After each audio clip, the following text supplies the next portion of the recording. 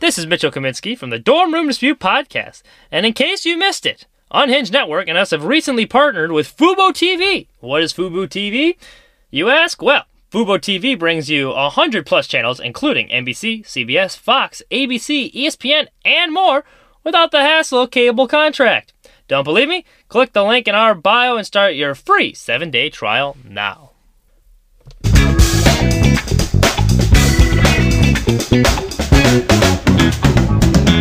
Hello and welcome to the Dorm Room Dispute Podcast. I'm Mitchell Kaminsky, and we got a lot to talk about this week. I'm sorry, we're really hamming it up.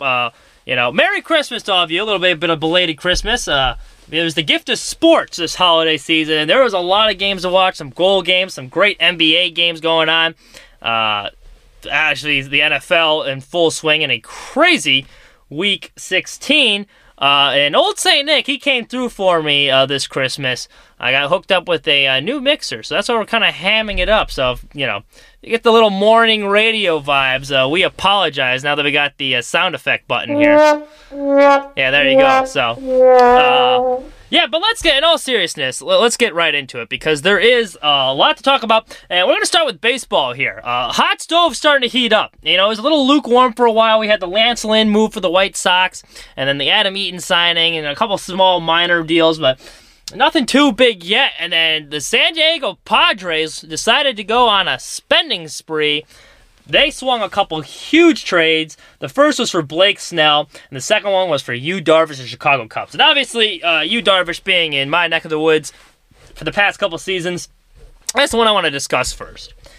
So the Padres in that trade, they acquired Yu Darvish and his personal catcher, Victor Caratini. The Cubs got Zach Davies and 4 prospects. And to be quite honest with you, the Cubs got fleeced in this trade.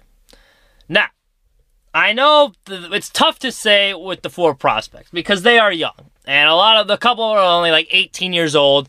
There was no minor league season last year, so it's very hard to evaluate talent and what they could be. I mean, Fernando Tatis Jr., when the White Sox traded him, was kind of the same boat. He was like 18 years old. They didn't know who they were trading. And look, he turned out to be one of the most exciting players, if not the most exciting player in the game of baseball. So I understand that could happen. And one of these guys may well turn out to be capable major league starters, maybe an all-star or something. But for what it stands right now, this was not a smart move for the Cubs. Like, they didn't accomplish anything. This is the goal, I think, that they're trying to sell their assets and replenish the farm system. This move doesn't accomplish any of that. And that's what Jed Hoyer was saying during the press conference, they're trying to restock the farm. They didn't restock the farm this move. And then Ricketts is also talking about, we're not tearing down anything. Well, he must have meant the ballpark because they're clearly tearing down this roster with what they're doing. Since 2019, Yu Darvish ranks 4th among starting pitchers with a 2.40 ERA and a 5.4 WAR. That's pretty darn good. That's who the Padres got. That's who the Cubs are getting rid of. And I get it if you're rebuilding.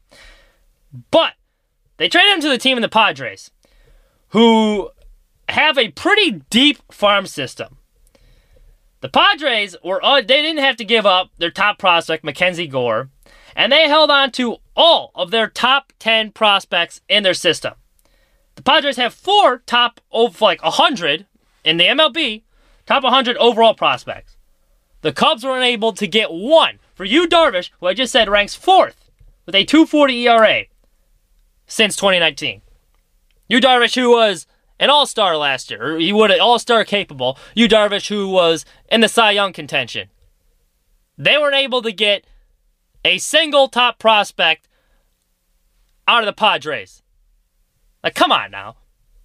You gave up, this is the same Cubs team that gave up Eloy Jimenez and Dylan Cease, who were both highly touted prospects, for Jose Quintana, who we all know what he is right now. And you had Yu Darvish. You had a great asset to trade. And it's not the issue I have with the Cubs, and I'm not even a Cubs fan, so I could give rat's ass about the Cubs and what they did this offseason. I hope they lose the rest of their games. But if I'm a Cubs fan, I'm infuriated right now because you had a great asset where you could have gotten some pieces to kickstart a rebuild. That's like the White Sox did with Chris Sale. You know, you get Yohan Moncada, you get Michael Kopech. That jumpstarts the whole thing. Now, I don't think Yu Darvish is in the same class as Sale, but he's pretty darn close. He's one of the best pitchers in the MLB. So, what are the Cubs doing? This is a thinly veiled salary dump. And Wilson Contreras is next. Padres, on the other hand, great move by them. Like I said, you're able to keep Mackenzie Gore and keep your loaded farm system mainly intact. And he's joining that stacked rotation. That rotation now includes Darvish, Snell, who they acquired, Chris Paddock, Dinelson, Lament, and oh yeah, by the way, they also have Mike Clevenger waiting in the wings. He has Tommy John surgery. He'll be back in 2022. And out of those arms, 4 of them, not including Paddock, they're under team control through 2023. So Padres in good shape right now. Let's go to the Blake Snell trade. And this is the opposite of what the Cubs did, because this is a team that was smart in how they dealt their ace, who I think Yu Darvish is better than Blake Snell. And the Rays, who were a smart organization, were able to turn a much better profit for a guy that has a little bit less talent than Yu Darvish, in my opinion. And, it also showcased, it showcased, one, how smart Tampa Bay is, but number 2, this is kind of the reason they have no fans, because they are boring as hell. A year after going to the World Series, and you forced it to Game 6, you took a good Dodgers team, a loaded Dodgers team, with a much higher payroll, to the brink. And in Game 6 you had in control until you pulled Blake Snell, kind of became a talking point after that World Series. And so you would think, okay, that's something we can build on, and what do? They go and trade him the next year. Now, on the surface, it's like, what are the Rays doing? But this is what they've been doing, throughout this is why they're kind of smart, because they're obviously they're a small market team. They're a definition of a small market team. So to stay competitive, they have to make savvy moves like this. They received Luis Patino and Cole Wilcox, who are number 3 and number 7 in the Padres farm system. So that's a pretty good return you got right there. That's for you got equal or to greater value than Blake Snell. And it should be mentioned that the Rays scouting department, they're pretty smart. They know what they're doing. They're going to remain competitive with the roster they have, and these guys will be up in the majors in a couple years. So, this is on brand with what they've always done, though, and this goes back to the boring thing, why they have no fans. Anytime they have an all-star caliber trader that they have a chance to flip for prospects who are going to be cheaper, they take advantage. If you need some examples, Corey Dickerson, Wilson Ramos, Tommy Pham. They're having a pretty good year. The Rays think they can flip them to get better. They will. When they traded Tommy Pham, you're like, what are they doing? They're just in the wild card game. Tommy Pham had a great year for them, and they deal him the next year. And now look at them. They were in the World Series the year after. So I'm not going to rip the Rays for this one. I do feel bad for their fans, though, because they are a very boring, analytically driven franchise. And, you could even argue it's almost bad for the game of baseball with the lack of star power. But, hey, they do what they need to do to remain competitive. And they're not shy. They'll fully admit it. With the Cubs, on the other hand, if you're just going to say, if it was a salary dump, then why didn't you say so?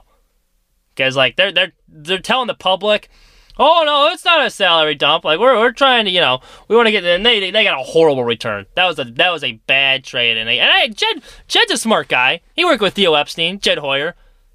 They knew what they're doing. Yeah, they had a couple of whiffs there, but, you don't win 3 division titles, a World Series, and go to the playoffs from 5 years out of 6.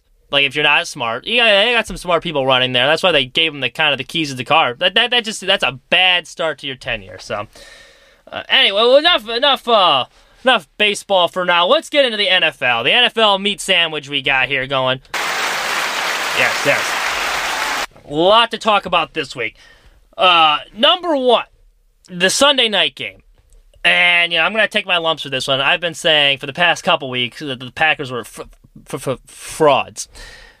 And it's starting to look like I might be mistaken in that particular take. They beat a very good Titans team, who I bought a lot of stock in, and I'm now selling all my Titans stock for Jets stock at this point. Jets are the hottest team in the NFL. More on them later, but yeah, this is a Titans team that I thought would come into Lambeau, and they would run a roughshod all over Green Bay. I think Green Bay has a bad run defense, which I still do, and you have Derrick Henry, who's one of the best backs in the NFL. You got Ryan Tannehill, who's putting together a very good Pro Bowl caliber season. He's played in the snow before in Buffalo, and when his years with Miami, he had to play Buffalo, New England, so the weather shouldn't have been a factor for him. I thought they got to a shootout, they'd be able to control clock and score enough more points to keep pace with Green Bay and eventually wear them down and win that game. push them around, kind of like the Colts did. Boy, was I wrong on that one, because the Packers, they showed up, and they held Derrick Henry under 100 yards. They forced a bunch of turnovers. Ryan Tannehill really looked uncomfortable. And Aaron Rodgers, minus that interception, it looked like he was playing a video game back there. He looks so comfortable right now, and this game showed why this last weekend against the Bears, obviously it's an important game for the Bears because they need to win to get in the playoffs, but if the Packers can lock up that number 1 seed in the NFC, it's going to be formidable, because I think the Saints are a better team. I think the Saints are a little bit better team. I think they got a better roster, overall well-rounded. And on a neutral site, I'd take the Saints. If the Saints were at home, I'd take the Saints. But in Lambeau, good luck. With these snow and elements, Aaron Rodgers knows how to play there. Drew Brees, the arm strength isn't quite what it used to be. In the elements like that, dome quarterback, have fun. Because the Packers, there's something to be said about a team that's used to they're putting on their snow cleats or whatever and playing the snow. Because they look comfortable doing so, and that will be, with no fans, that will be a big home field advantage for them, playing in those elements. And if the road through the Super Bowl runs through Green Bay, and that horrible weather they have up there, and late December and January, good luck. That's going to be a tough out. I'm not saying the Saints can't beat them, but it does make it a lot tougher.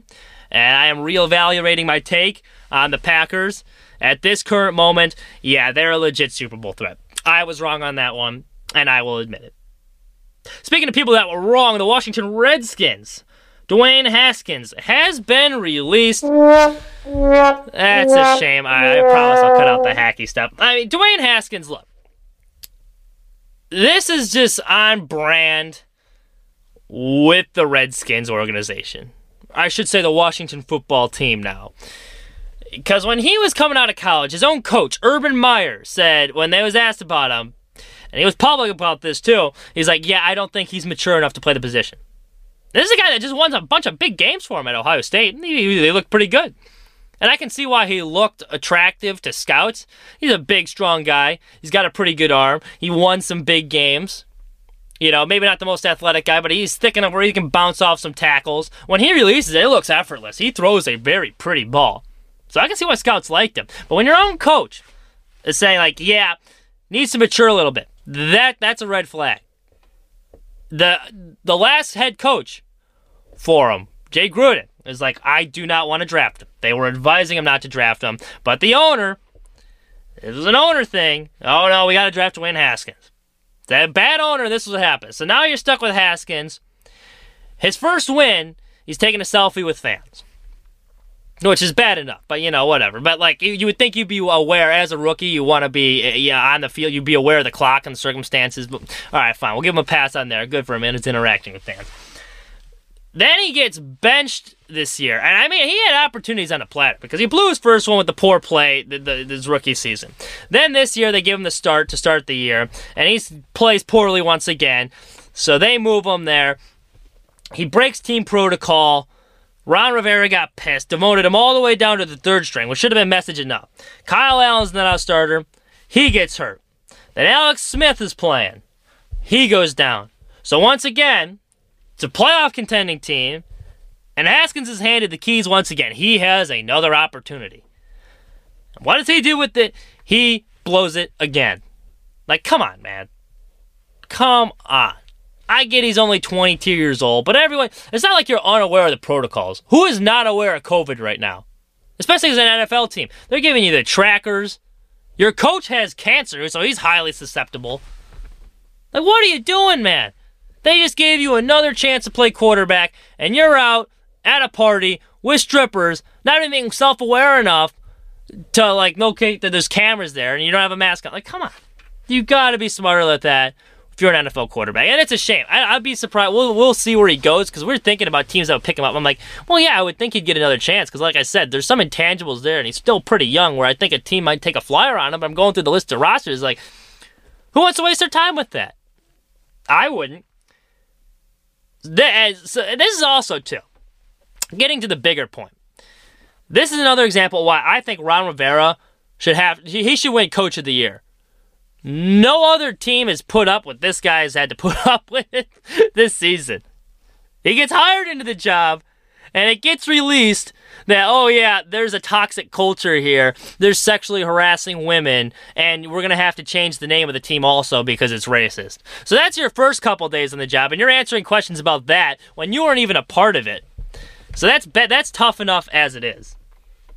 Then your quarterback turns out to be immature, and he's not very good. No one really wanted him. He definitely didn't want him. He's stuck with them. So he has to deal with Haskins there. Then the guy he really liked, Kyle Allen from Carolina, he goes down, so he has to put in Alex Smith, who was basically playing with one leg. He had to come back from surgery and try and win games. He does. And then he has to deal with, once again, Haskins, and now this debacle where you have the dilemma against, because your team's in position. This is a tough spot to be in. You're playing your former team, the Panthers. It's a game you really need to win for playoff implications. Trying to keep the spot alive because the Cowboys are nipping at your heels. The Eagles are right there. The Giants still alive. You need to win this game. So now it's that, well, I should cut him right now, but that's not fair to the rest of my teammates and the guys that did do what they were supposed to. For me to put in a guy I don't think is as good as Haskins, so I want to give our team the best chance to win. So, he's had to put up with a lot. That stinks.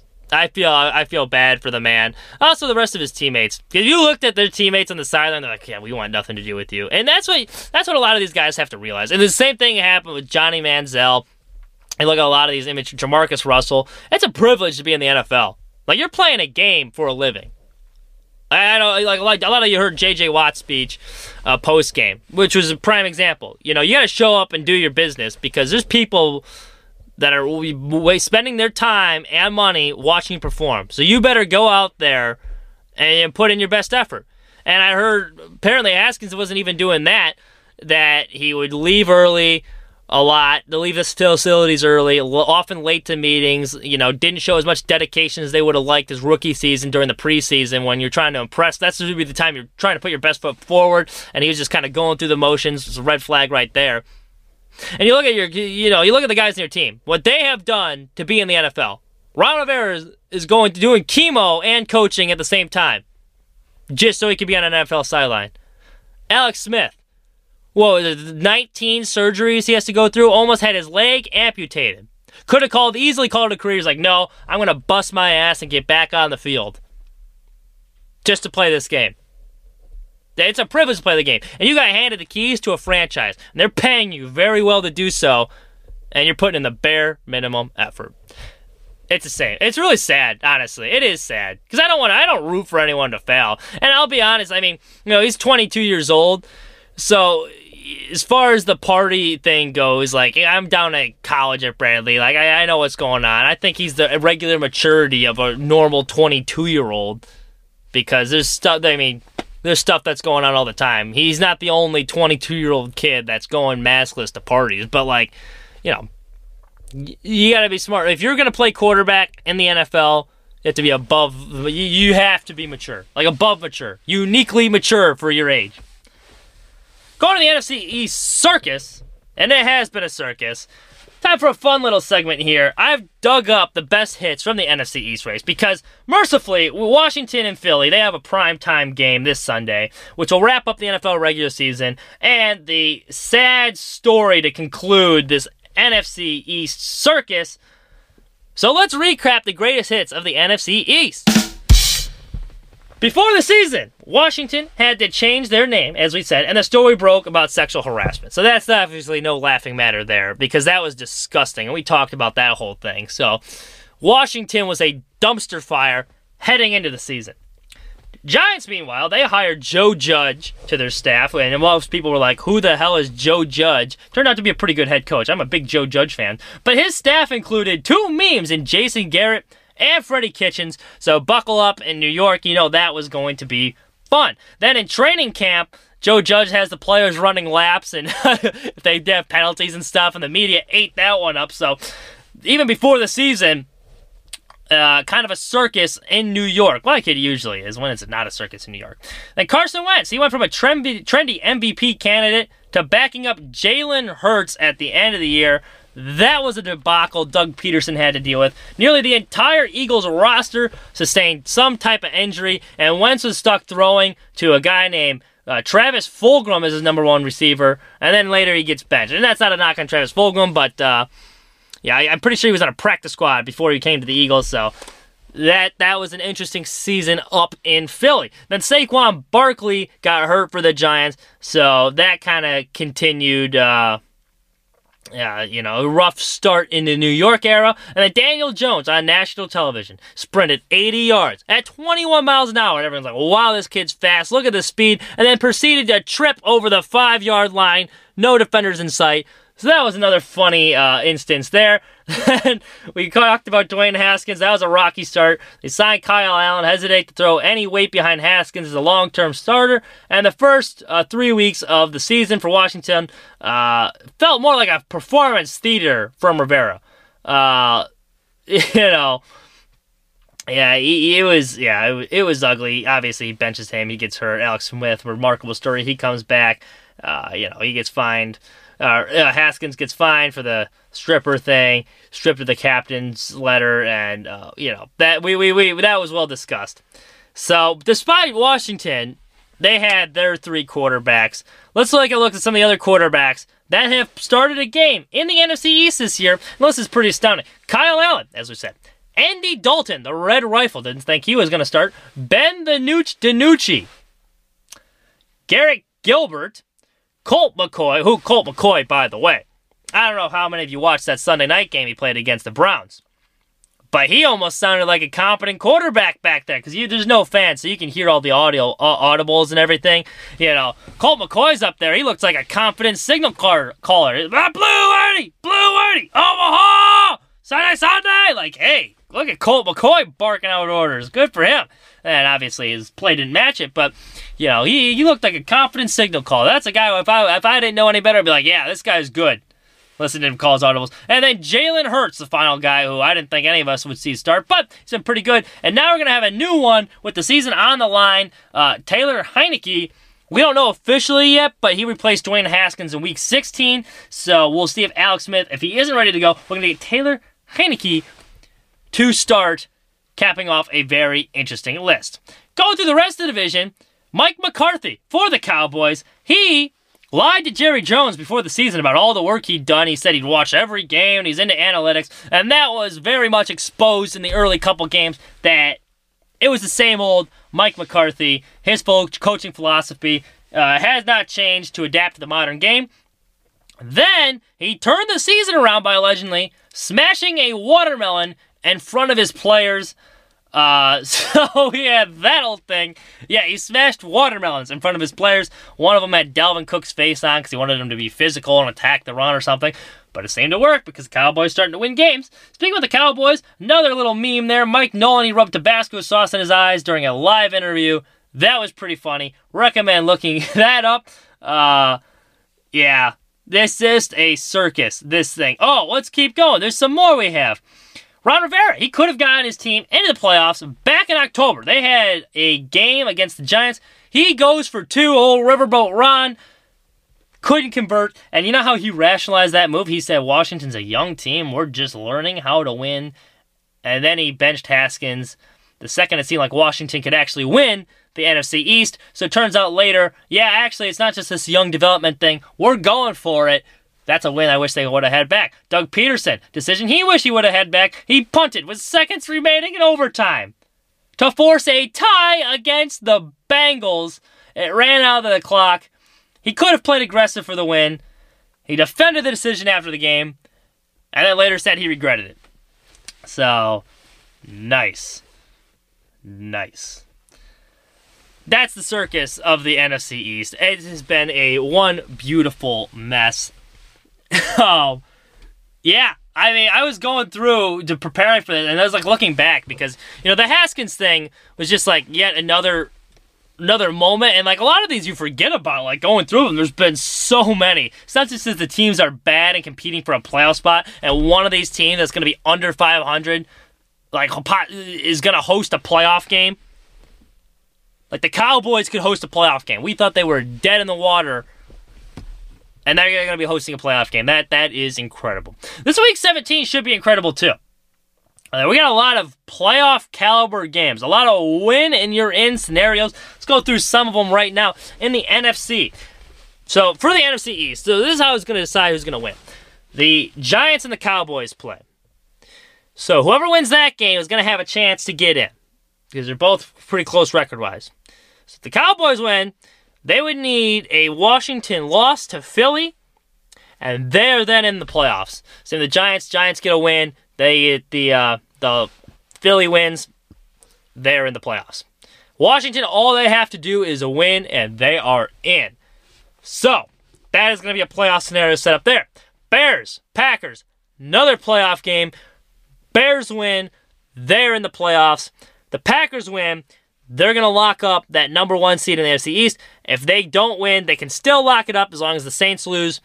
But if the Saints, Seahawks, and Packers all win, the Saints will get it by virtue of the tiebreaker for winning percentage. So something to keep an eye on there. Speaking of the Bears-Packers game, we're going to bring in Patrick Cushman, part Packers owner and season ticket holder, to help break down this matchup. Let's get right into it. Bears-Packers this weekend. Big game. It's going to be a playoff game. What are you looking for in this matchup? What are your keys to this game?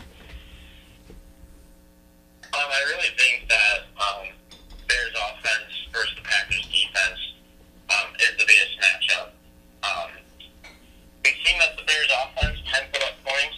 We've seen that they can be competent, especially in these last 4 games. They put up 30 points each time. That being said, that was against some of the worst defenses in the league, like Jacksonville, Houston, Minnesota, and Detroit. So that does come with a little asterisk. We'll see if they're able to ride that momentum. Maybe they have a little bit of confidence in them, and they're able to ride that momentum into playing a better defense in Green Bay, albeit not the best defense. We'll see if they're able to establish the run, and see if they're going to be able to not turn over the ball, because they had some bad turnovers in Jacksonville. That pick at the end of the first half. Yeah, Trubisky threw a lug nut right there. That was horrible. Now, a lot of Bears fans are hoping... Oh, sorry, dude. Yeah, a lot of Bears fans... What I was going to say is you can't make that kind of mistake against a team like Green Bay. You're able to get away with it when you play Jacksonville, but not against Green Bay. Yeah, no, that secondary is a lot better than people give them credit for. I know a lot of Bears fans are hoping the Packers would clinch the 1 seed and they'd be resting all their starters. Obviously, that's not the case. They're playing for something. They're playing for home field advantage. And I think this is significant for the Packers, because especially watching that Sunday night game, I thought that was a game that was tailor-made for Tennessee to win. I thought Derrick Henry would push them around and run roughshod all over them. He did not. There's something to be said about going up there in late December, January, in the snow. It's a tough place to play, where I think a team like the Saints, given a neutral site, or if the Saints are at home, I think the Saints have a better roster. They win that game. But Drew Brees going up to Lambeau in that weather is a tough task. What do you think about the X factor of them, the home thing? Do you think there's some warrant to that, where they get the home field advantage? That's a legit Super Bowl team. They're going to be going to the Super Bowl. Yeah, I think it is a huge advantage for Green Bay playing at home. A couple weeks ago, I said that the matchup that the Packers do not want is like Tennessee. A heavy running team, smart coach team, very efficient. I thought that if we played Tennessee, like you said, Derrick Henry just run all over it. We would be able to control the clock, like we've seen in the Packers' losses against Indianapolis and Minnesota.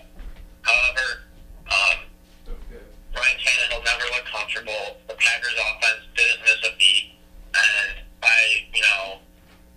make a couple mistakes.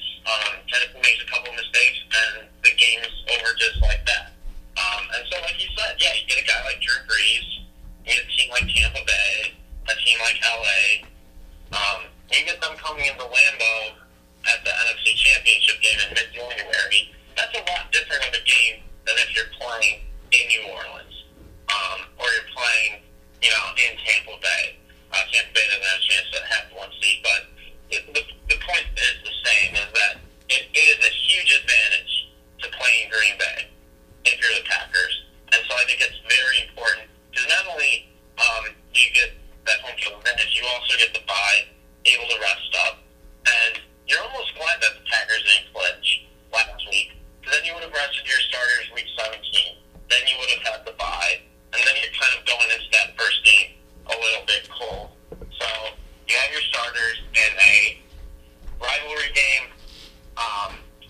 home field advantage. I think that this is a matchup for the Packers, and I do think it's very important that they win.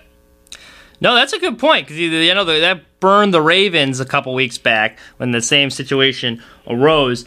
So Bears, obviously, David Montgomery, he's gotten a lot of flack, but he's been playing a lot better as of late. He's one of 5 running backs as a 1,000-yard rusher. Trubisky's kind of on a roll. Do you think this defense, so I know Trubisky's been playing better, but as you mentioned, it's against some weaker teams. Do you think they can slow down Montgomery enough where they're going to have to force Trubisky to win this game? What are your expectations for this Packers defense? I know the line's 5.5. Do you think the Packers win this game, or do you think they cover? I think the Packers win the game, and I think they cover the 5.5-point spread as well. I think that they stack the box like they did against Tennessee and let Mitch throw against them, see Mitch turnovers. I think Jair Alexander will be on Allen Robinson all night, and it's going to be a tough matchup, but Alexander has shown that he can line up against the best wide receivers and win those matchups. So, I think that the Packers defense does step up. I think they create a couple turnovers, and that kind of just turns the tide of the game. So I do think that they win, and I do think that their defense steps up. Aaron Rodgers playing at a high level. I think if you're on the Bears, especially, you win that coin toss, I want the ball first, because Aaron Rodgers, you don't want to be falling down 7-0, because he looks so comfortable back there, zipping it all over the field. Do you think he's an MVP candidate? Should he win the MVP? Yeah, well, he's definitely a candidate. Yes, that was misword. Favorite, front runner, I should say. Yeah, he is my MVP, and it's not only what he's done, but it's what he's done to the rest of this team. He has elevated everyone on that offense. He's made Allen Lazard look like a good number 2 wide receiver, and that was a big storyline. In the offseason, Packers didn't have another wide receiver, and a lot of people said, they don't have another wide receiver, they're going to be screwed offensively. But he's elevated guys like Robert Tonyan, Allen Lazard, Equanimous St. Brown. He's made these guys look legitimate. So, for me, that's why he's MVP. He's able to elevate everyone around him. Mahomes had a good year. He's had a tough December. Turned the ball over a little bit more. And he's got a lot more talent, I think, on the offensive side of the ball. And Rodgers just has been more efficient and has that edge, I think, against Mahomes. Now, watching that game Sunday night, all of a sudden, there's this running back that came on. I'm like, who the hell is this guy? It's A.J. Dillon. He's bursting off these big runs. Turns out he's their second-round draft pick from this year. So I recall you coming on the show, and, Marshall caught a little flack about the Packers draft, where he was saying it's not a very good draft you guys had. You wasted a bunch of picks. You didn't know what they were doing.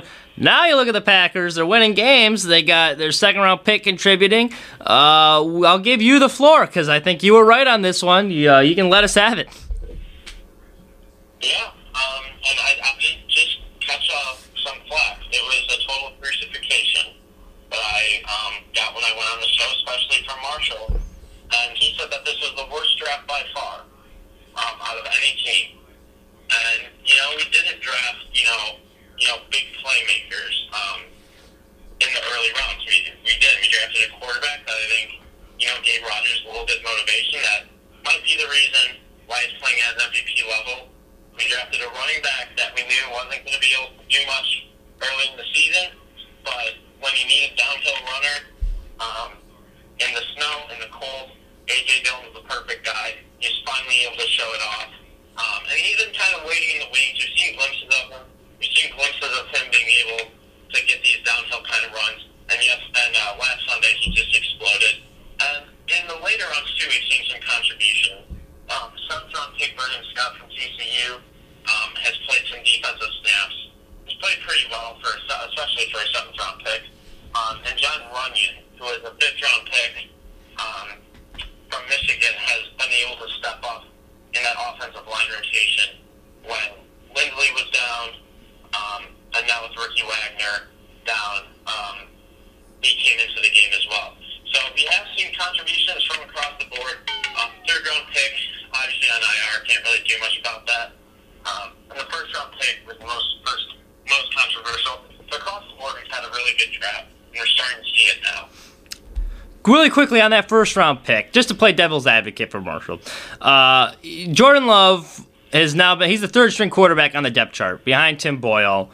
Where if that's the future of your franchise, are you at all concerned that they wasted a pick on a? Will you shut up, dog? On a third round,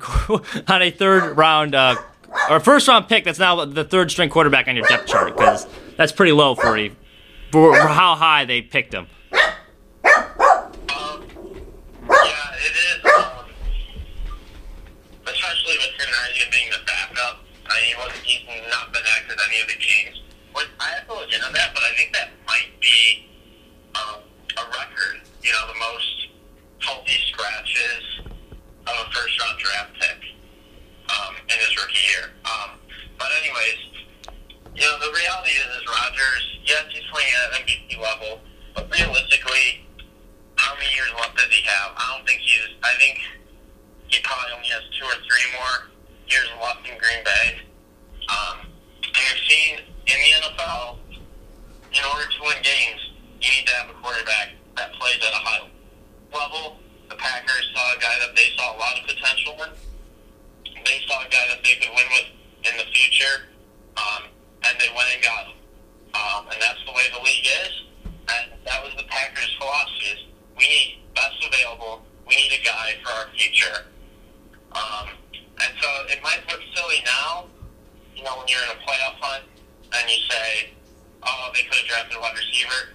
And they could have. But what if they drafted someone like Jalen Reagor, who hasn't really been able to play at a high level? So no one's really a guarantee, even in the first round. But they drafted a guy for the future that they thought was going to be able to make an impact for years to come. So I defend it. I see where the thinking was. Hindsight's 2020. Or anything. So I trust them, and I think that they did make the right selection because the fact of the matter is Rodgers isn't going to be here in 3 or 4 years. Eventually he's going to move on, whether that retires or he moves on. And you do, and it has been shown in this league that you do need a high-level quarterback in order to compete, especially in this era of the league. And they felt that it was worth investing in a quarterback, and they got their guy. So I'm not going to say that's a bad pick.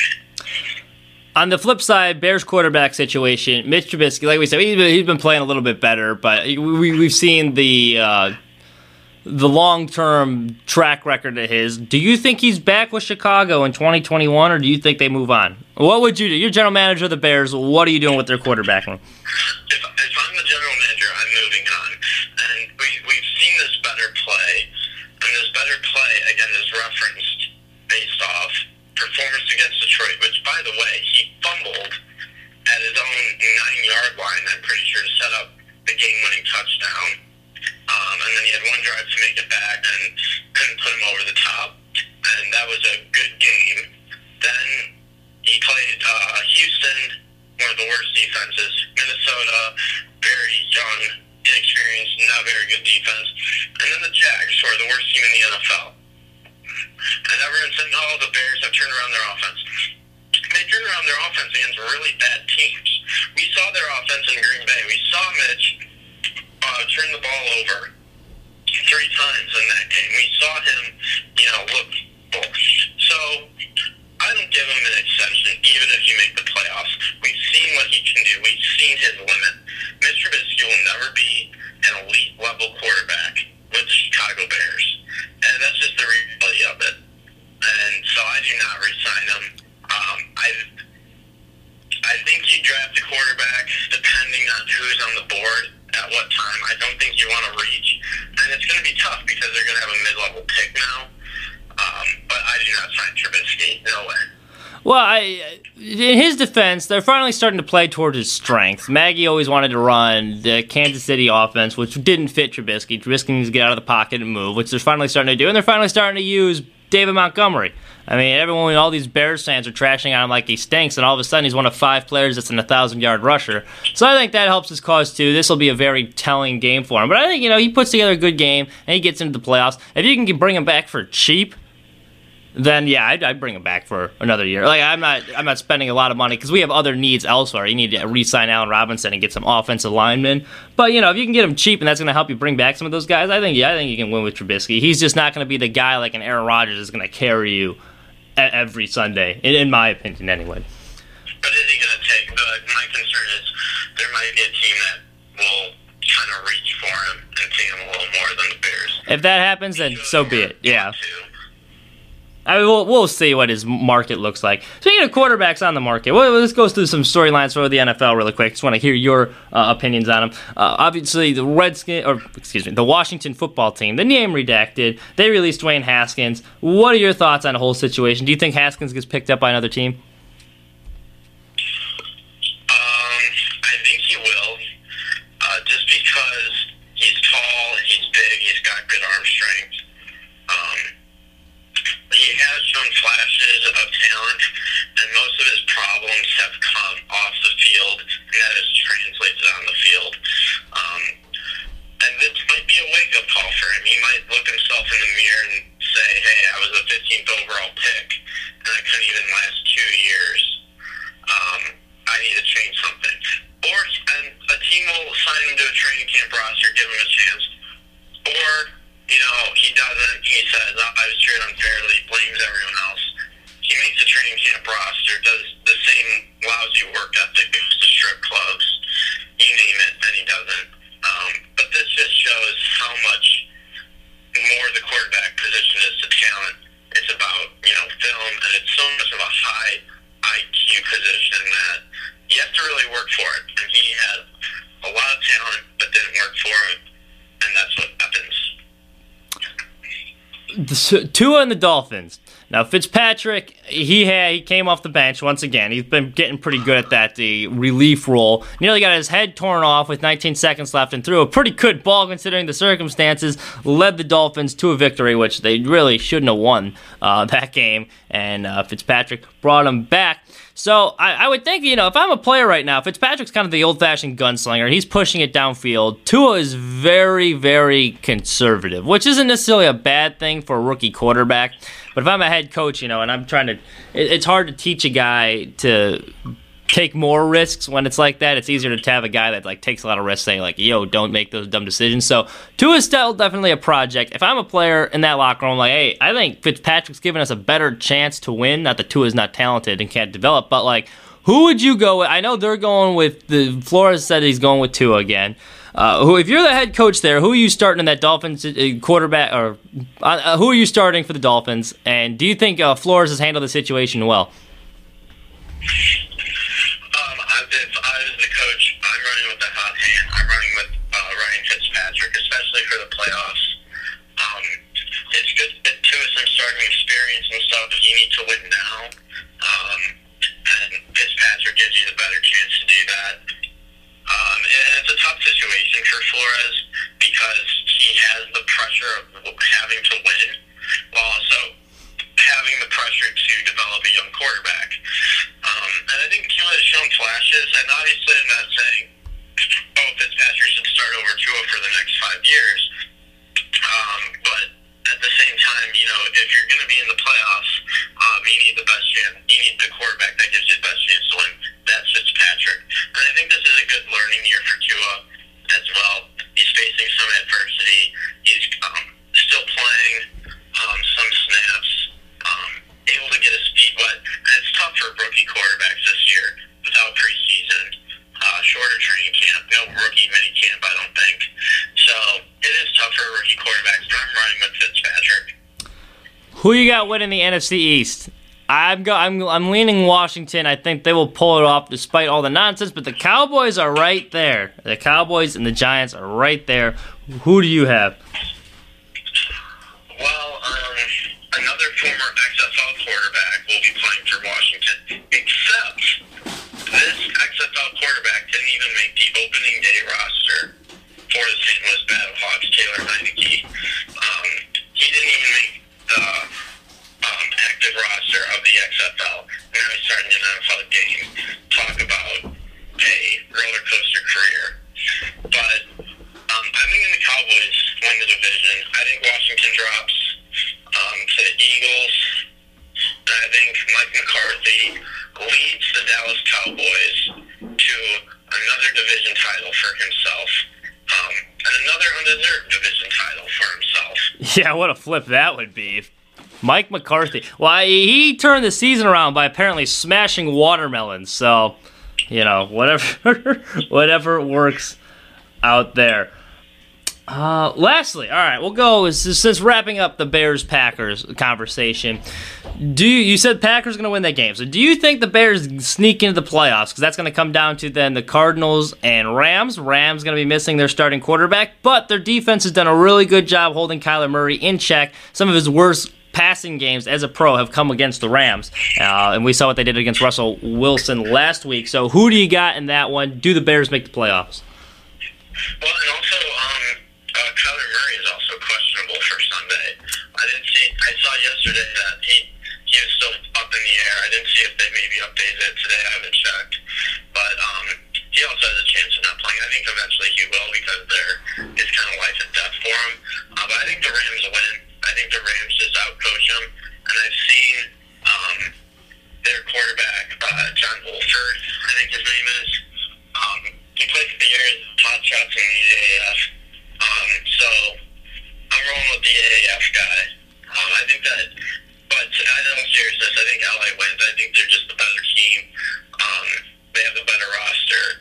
They have the better coach. So I think they end up winning, which does give the Bears, that does get them into the playoffs if the Rams win, I think. So it could be, because I think that game is at noon. Yes. Or no, both of those are at 3. Both of those are at 3, I believe. Unless they move the Rams one, but I think they're both at 3. Yeah. So, but I do think that LA wins. But I do think that it's an interesting question to bring up is Goff's long-term viability in LA. He's kind of underperformed this year. He's not kind of taking that next step to another level that we expected to see from him. Yeah, no, that's a good point. LA wins. He was very frustrating the last game. I know part of that's because he broke his hand, but it's almost, I think, I honestly, it's going to sound crazy. I think a Mitchell Trubisky would fit McVay's offense better than Jared Goff, and Jared Goff would fit Matt Nagy's offense better with the styles they try to run. I don't think Goff's a bad quarterback. With him, though, you need a solid offensive line, and he needs to be comfortable, which the reality of the NFL is most games you're not going to be comfortable back there, so then you get some mediocre performances. So a lot of that is like Goff's not carrying you by himself to a Super Bowl, but I think, as he showed, like you give him weapons and pieces, I think he could be a solid NFL quarterback. So that you're right, that is interesting to see what they do. I think given that they have some decent pieces around, I think they stick with them. But we will see how that goes. Any other storyline? I think we covered it for the NFL. Yeah, I mean all the other AFC side. I think if Pittsburgh was starting Ben Roethlisberger, I think the Browns would be in trouble. I think Pittsburgh would beat them, but with Mason Rudolph, you never know. Mason Rudolph might want some redemption. Yeah. Against Cleveland, yeah. Especially Cleveland. But because if the Browns lose and the Colts win, the Browns are out, and the Colts move up into the playoffs. Mm-hmm. So it would be fun because everyone was saying, "Oh, the Browns are so good that they're a playoff team this year," and then for them to lose to the Jets and then lose to a backup quarterback, that would be a hilarious storyline that could only be the Browns, right? Oh yeah, that would be a funny way to end the 2020 regular season. A lot of story. I mean, it's basically an extra wild card weekend, so I am looking forward to it. Patrick, thank you so much for joining us. Always good to be on. Well, there you have it there. Thank you so much for joining us, Patrick. On to some of these other big games. We're going back to last week, too. The one team that's kind of concerning me, I shouldn't say concern is the wrong word, but the one team that does look like they're kind of sleepwalking through things is the Kansas City Chiefs. Another stinker they put up against the Atlanta Falcons, and it's going to be weird to say it's the most unimpressive 10-game winning streak I think I've ever seen. Mind you, there haven't been too many 10-game winning streaks in the NFL, but the Chiefs' red zone defense is a bit of a concern. However, I am not selling my stock on the Chiefs just yet. I still put them ahead of the Bills because Patrick Mahomes is inevitable. I mean, yes, the Bills look great. Josh Allen, another fantastic performance against New England. Defense is playing a lot better. Stephon Diggs, honestly, I think Stephon Diggs could be an MVP candidate. Ever since he's coming in there, he's turned Josh Allen around. He's been a phenomenal pickup for the Bills. But when you have Patrick Mahomes on your sideline, it seems like it's almost like the Harlem Globetrotters. You know who's going to win. There's going to be some mischief and some nonsense going on during the game. But in the end, you know who's going to win the game. Kansas City Chiefs are going to win with Patrick Mahomes. So that's why, the fact that they've been playing so poorly and still pulling off wins, it might be even, too, that they're kind of bored at this point. Yeah, there was like a 4th and 1, and Andy Reid whips out a trick play where it's a pass to Patrick Mahomes. Sammy Watkins is throwing passes, so it could be he's kind of bored at this point. We'll see. But yeah, don't. I'm still very confident in the Chiefs. The road to the Super Bowl, it's going through Kansas City. So one of them's going to have to knock them off. The best team that has the team with the best chance to do so is the Bills, though. Other than the Bills, I don't see any other team in the AFC, and there's some good teams in the AFC. But I think what the Titans showed this weekend is the Bills are the only team with a legit shot of knocking off the Chiefs. Yeah, it's the Bills, or it's Chiefs are top tier. Bills are like 1A. They're just what they're right below them, and then it's like 50 feet of crap, and then everyone else. And there's, like I said, there's some good. Like the Dolphins are a good team, but you got that quarterback situation going on with Tua and Fitzpatrick. They're still rolling with Tua. I think they've handled it. Brian Flores has handled that really well. Fitzpatrick has a good role there. But if I'm a Dolphins player, I'd be like, hey, you know what? I kind of trust Fitzpatrick more at this point of the season. More of an old-school gunslinger. But they showed that they hang their head on defense. They're not winning any shootouts, I don't think, against the Chiefs. And they hung with them the one game, but I just don't think, offensively, I don't think they have enough. They have a bunch of injuries they're dealing with. Grant went down now. Parker's still out. We'll see if he comes back. They're on their 3rd running back. So, offensively, that's what's concerning me about Miami. I do like them, but that concerns me. The Colts, they just blew a game against the Steelers. I've already said, we know the Steelers are frauds. They're not a good team. They can't run the football. That's not a winning formula in the playoffs. The Colts just lost to them in a game that they were outclassing them in. It was a game they should have won. Like, if you look at that first half, Colts completely outclassing the Steelers. And they're pushing them around. The fact that you blew that game, that's a problem. That shows me the Colts aren't, They're not making any serious noise. The Titans, their defense is horrendous. They'll win a playoff game, I think. I think they can win a playoff game or two. Defense isn't good enough to get it done. So they're just kind of in that good team, but not anywhere close to the level the Bills and the Chiefs are playing at. NFC, this is interesting. It is interesting because I think the Seahawks are a legit contender. The Seahawks are a legit contender. I think the Packers, obviously, as we said earlier, they're a legit contender. The Saints are a legit contender. And you know what? I'm buying back I said at the beginning of the year I really like Tampa Bay. I'm buying back my Tampa stock. Tom Brady's playing really well. You got to give Tom Brady credit. He's clearly not washed. He's playing at a high level. He's got a ton of weapons. That defense is very good. And that's a guy, if he goes into Green Bay, he's used to playing in those New England winters in a playoff game. He can go toe-to-toe with Rodgers. And I hope it happens. That would be a great NFC championship. Yeah, Bucks, Packers, the rematch from earlier where the Bucks smacked them around. This is a good Tampa team. They have all the pieces there. A good run game. They have a solid offensive line. Tom Brady's playing at a high level. Top-class receivers. Good pass rush. They got everything there. The coaching is the one thing that's holding them back because they should be, the record-wise, they should be better than what they are. But that's a team to keep my eye on. Rams I like too. Jared Goff breaking his thumb. I ran out of patience with them. They were my free money pick this week against the Seahawks. And it was a game they should have won. The defense played well enough. Jared Goff, though, he showed his toughness. Like, that's hard to throw after you dislocate a thumb, but he had that inexcusable interception. They couldn't score when it was at the 1 yard line. So that's a team which might not even make the playoffs. Because if they lose, and the Cardinals win and the Bears win, Rams are out. So an interesting playoff scenario there. That just about wraps it up for the NFL. And,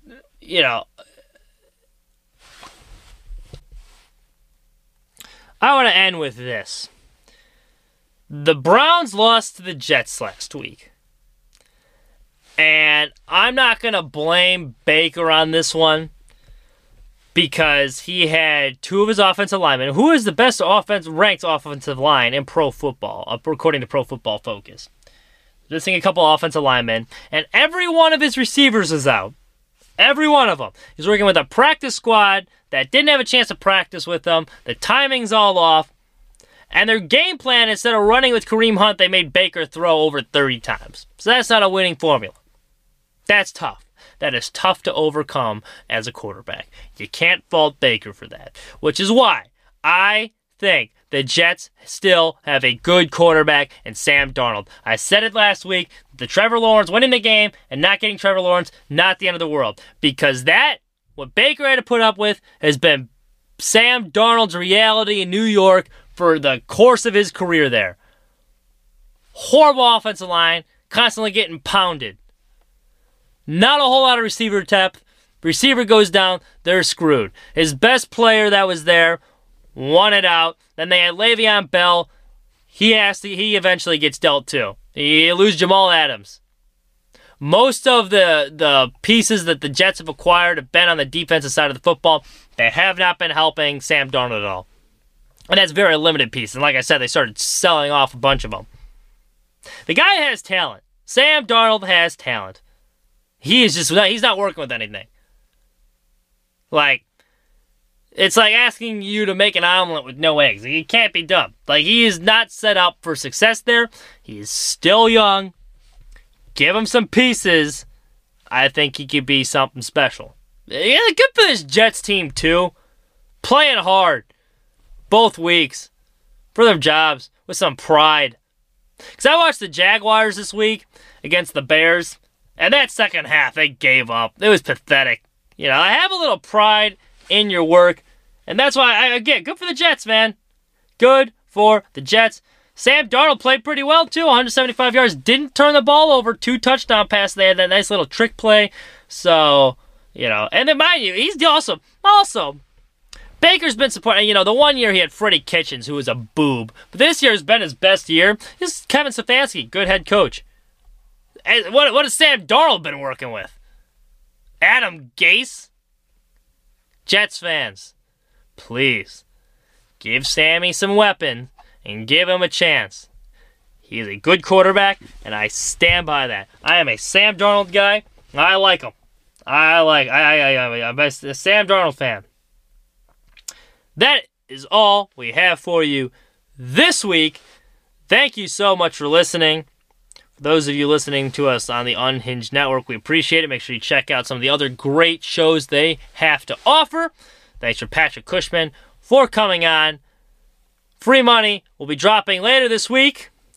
And as always, enjoy the rest of your week.